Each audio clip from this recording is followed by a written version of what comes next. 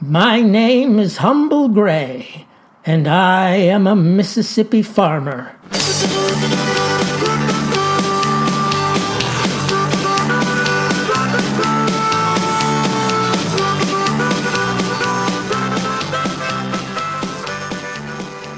Esther Brody, she's taking an archaeology course over at Hines Community College. She didn't do too good in public school, you see, but at the age of 34, she's decided to better herself. She wants to gain an education, maybe rise up the ladder at Cheney's Plumbing Supply, where she works.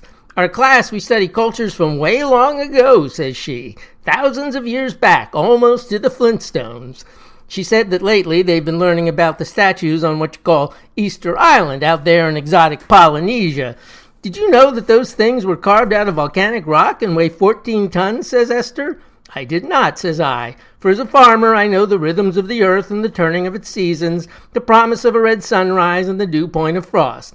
I know all those things, but of the archaeological sciences I've gleaned very little, for I have learned only what the soil has taught me. Surely, says Esther, you must at least have heard of Easter Island.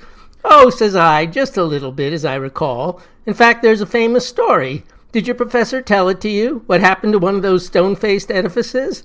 No, says she. Well, says I, seems a big movie producer was visiting the island one day when he decided he had to have one of those big statues.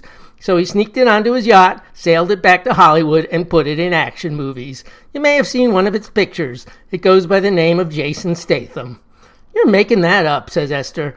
Only partly, says I, only partly. And that, in my avocation as an amateur critic, who is this lunatic? An amateur critic, brings me to today's review, a critique of the film Wrath of Man, starring the ever-glowering Mr. Statham. A complicated revenge tale. It's based on the 2004 film Le Convoyeur, which in Google Translate means the conveyor. Apparently it was also called Cash Truck, because I guess it's about, a cash truck. But that's neither here nor there. We're talking about a good old American film. And that version opens with an armored truck heist, a well-coordinated robbery in which, nonetheless, one too many people die. Sometime later, after the literal smoke clears, a fellow named Patrick Hill, played by Mr. Statham, gets a guard job at Fortico Security, the company whose vehicle was robbed in that first scene. Now, this stoic gent, who does not suffer fools gladly, he raises some red flags. You think this Mr. Hill, you think he's who he says he is? I don't know. Well, keep guessing, 'cause clearly he ain't. And this newcomer's mysterious aura only intensifies when he single-handedly shoots down a team of armed robbers trying to filch millions of dollars from the truck he's escorting.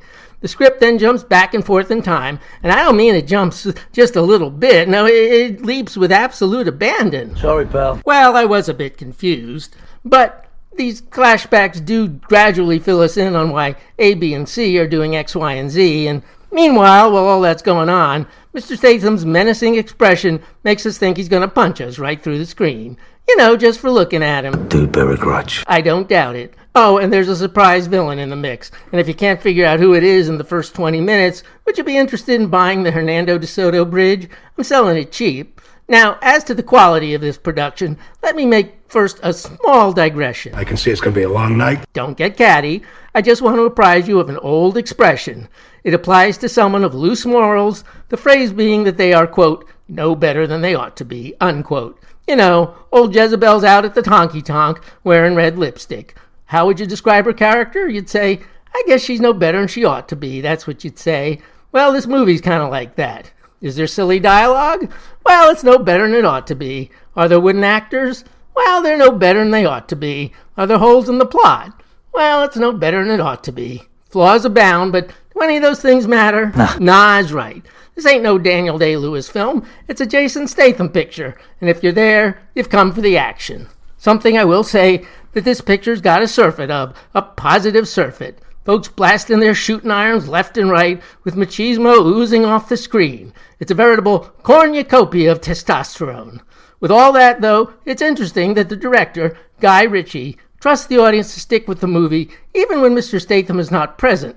In this, his fourth film with the actor, he devotes long passages to the armored car thieves, detailing their motivations and machinations.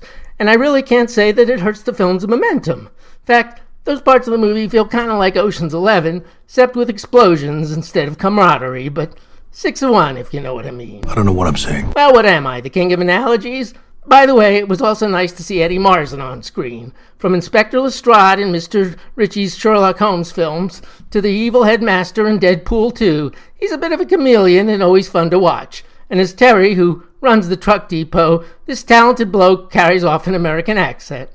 Almost. It doesn't feel right. Yeah, close enough.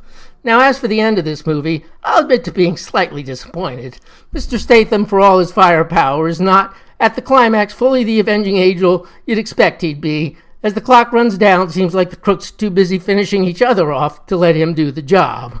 Plus, his ultimate target doesn't make enough of an impression throughout the film to turn the last moments of the story into a true catharsis.